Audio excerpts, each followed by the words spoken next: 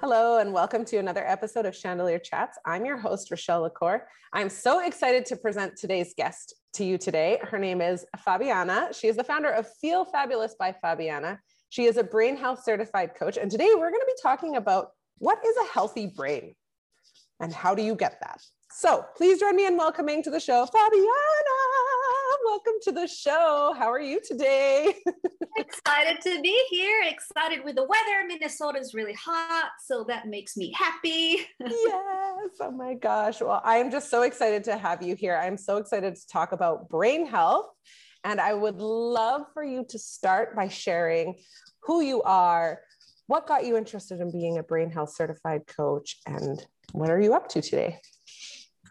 So it's the funny thing is my daughter always complains that the first thing I say when people start talking to me is that I'm Brazilian, but it's like, but it's her pet peeve.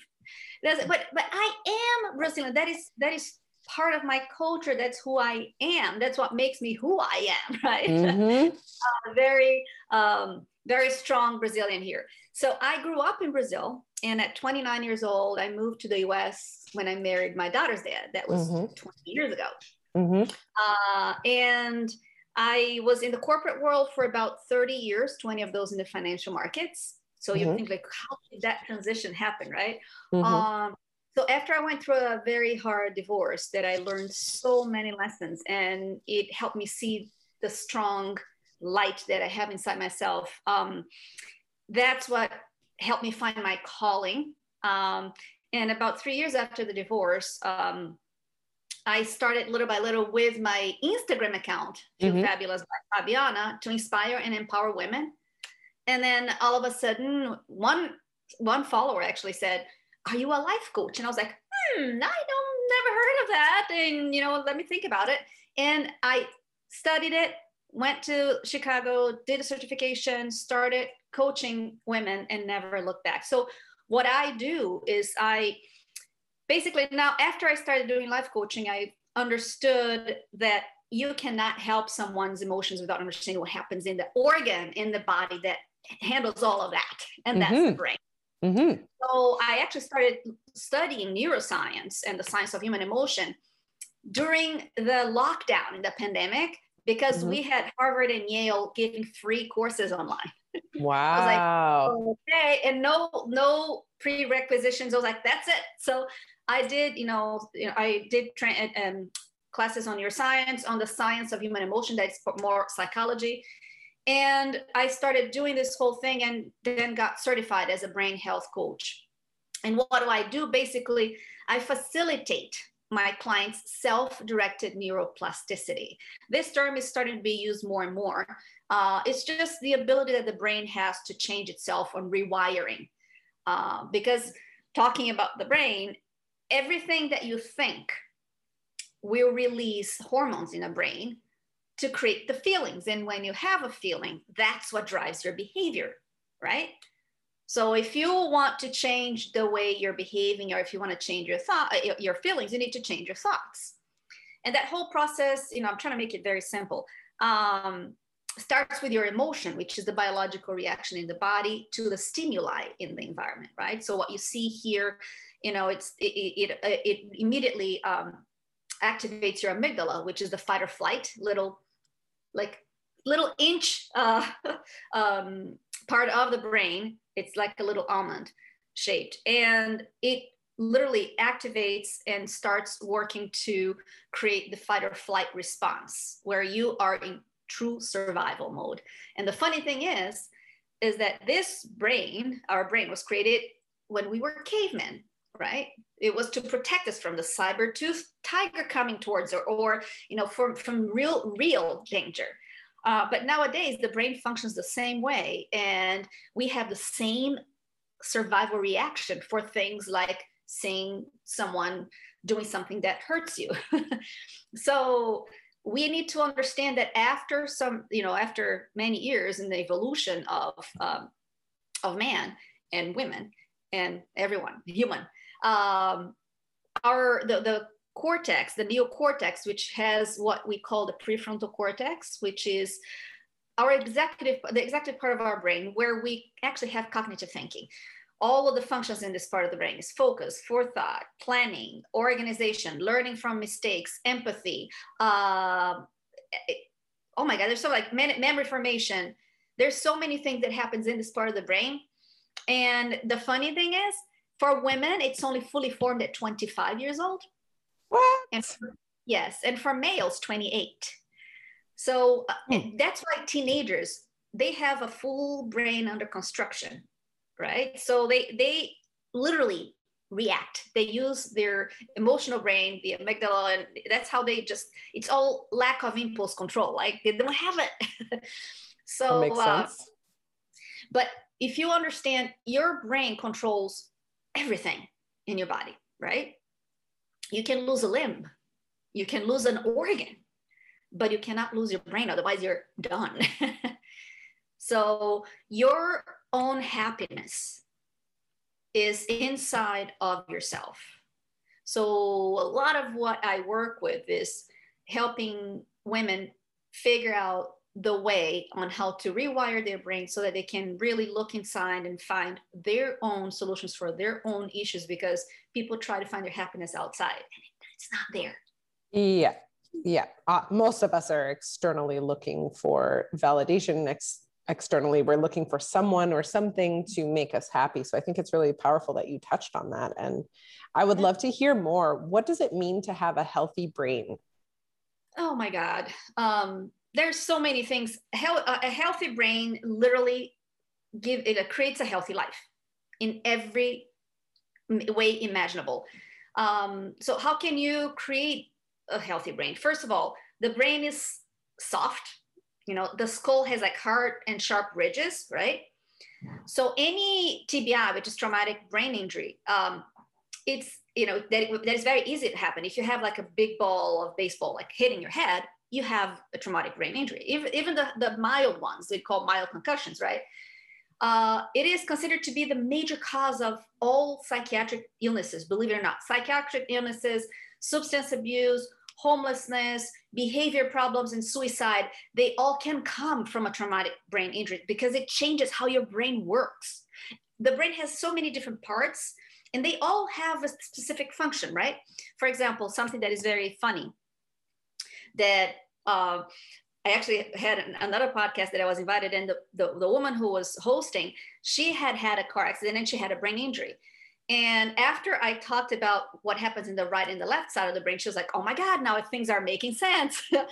Because on the right side of the brain naturally is our negative side.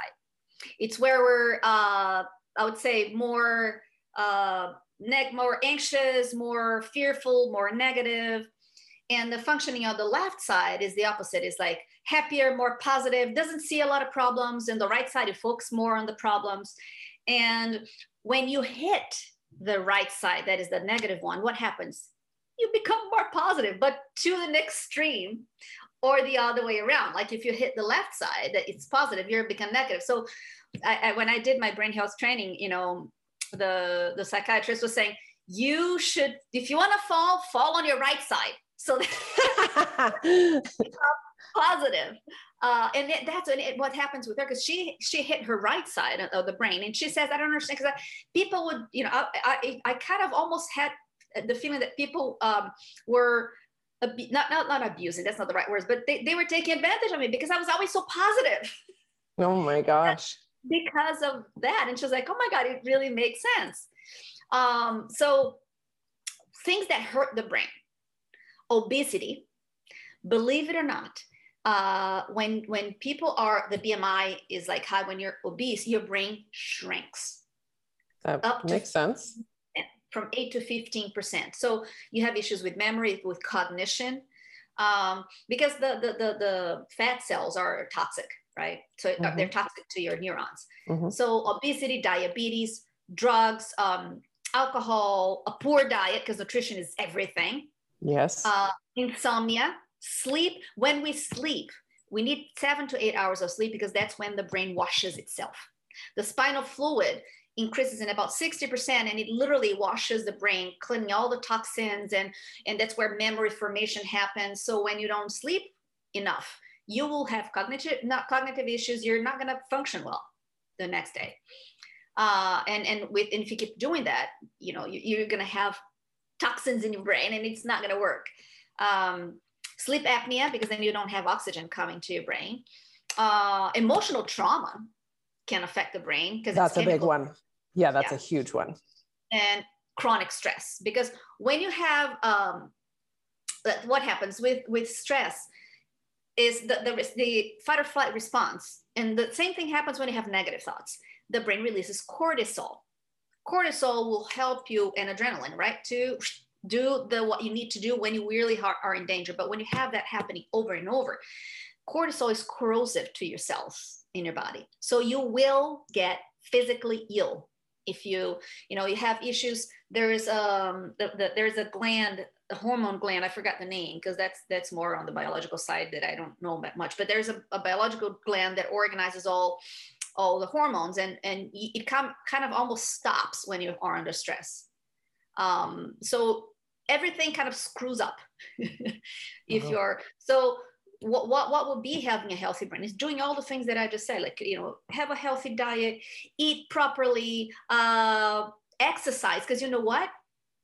There wasn't a research from Harvard that they were comparing antidepressants, like I think it was Zoloft, with exercising. So what did they do? Mm-hmm. People that exercised 4 times a week for 45 minutes, as if you're like walking as you're late, so you'll elevate your heart rate. So if you do that for 10, 12 weeks consistently, the results are as efficient as Zoloft because of the serotonin and all the hormones that you release when you exercise. Mm-hmm. And if you do that for over a year, it's actually more efficient than the antidepressant. So exercise, when we say exercise, people think of going to the gym. That's not necessarily it. Is you moving your body enough to elevate your heart rate. Walk fast with your dog, go up and down the stairs, dance, like move. Yeah, do something enjoyable. Exactly. Find what works for you, but try to do that every single day, or 4 times a week is like what would actually, for sure, for 45 minutes, give that result. Nutrition is key. Like you are what you eat. If you don't eat healthy food, it's going to affect not only everything. And they call the gut the second brain. I didn't even get there on the study side, because I really want to learn the part of the microbiome and all of that, because most of the serotonin is actually released through the gut, not the brain. Yes, yes, that is true. And so sleep well, find a way to sleep well. Clean environment of toxins is key, like mold kind of thing. Paint, paint. That ruins the brain.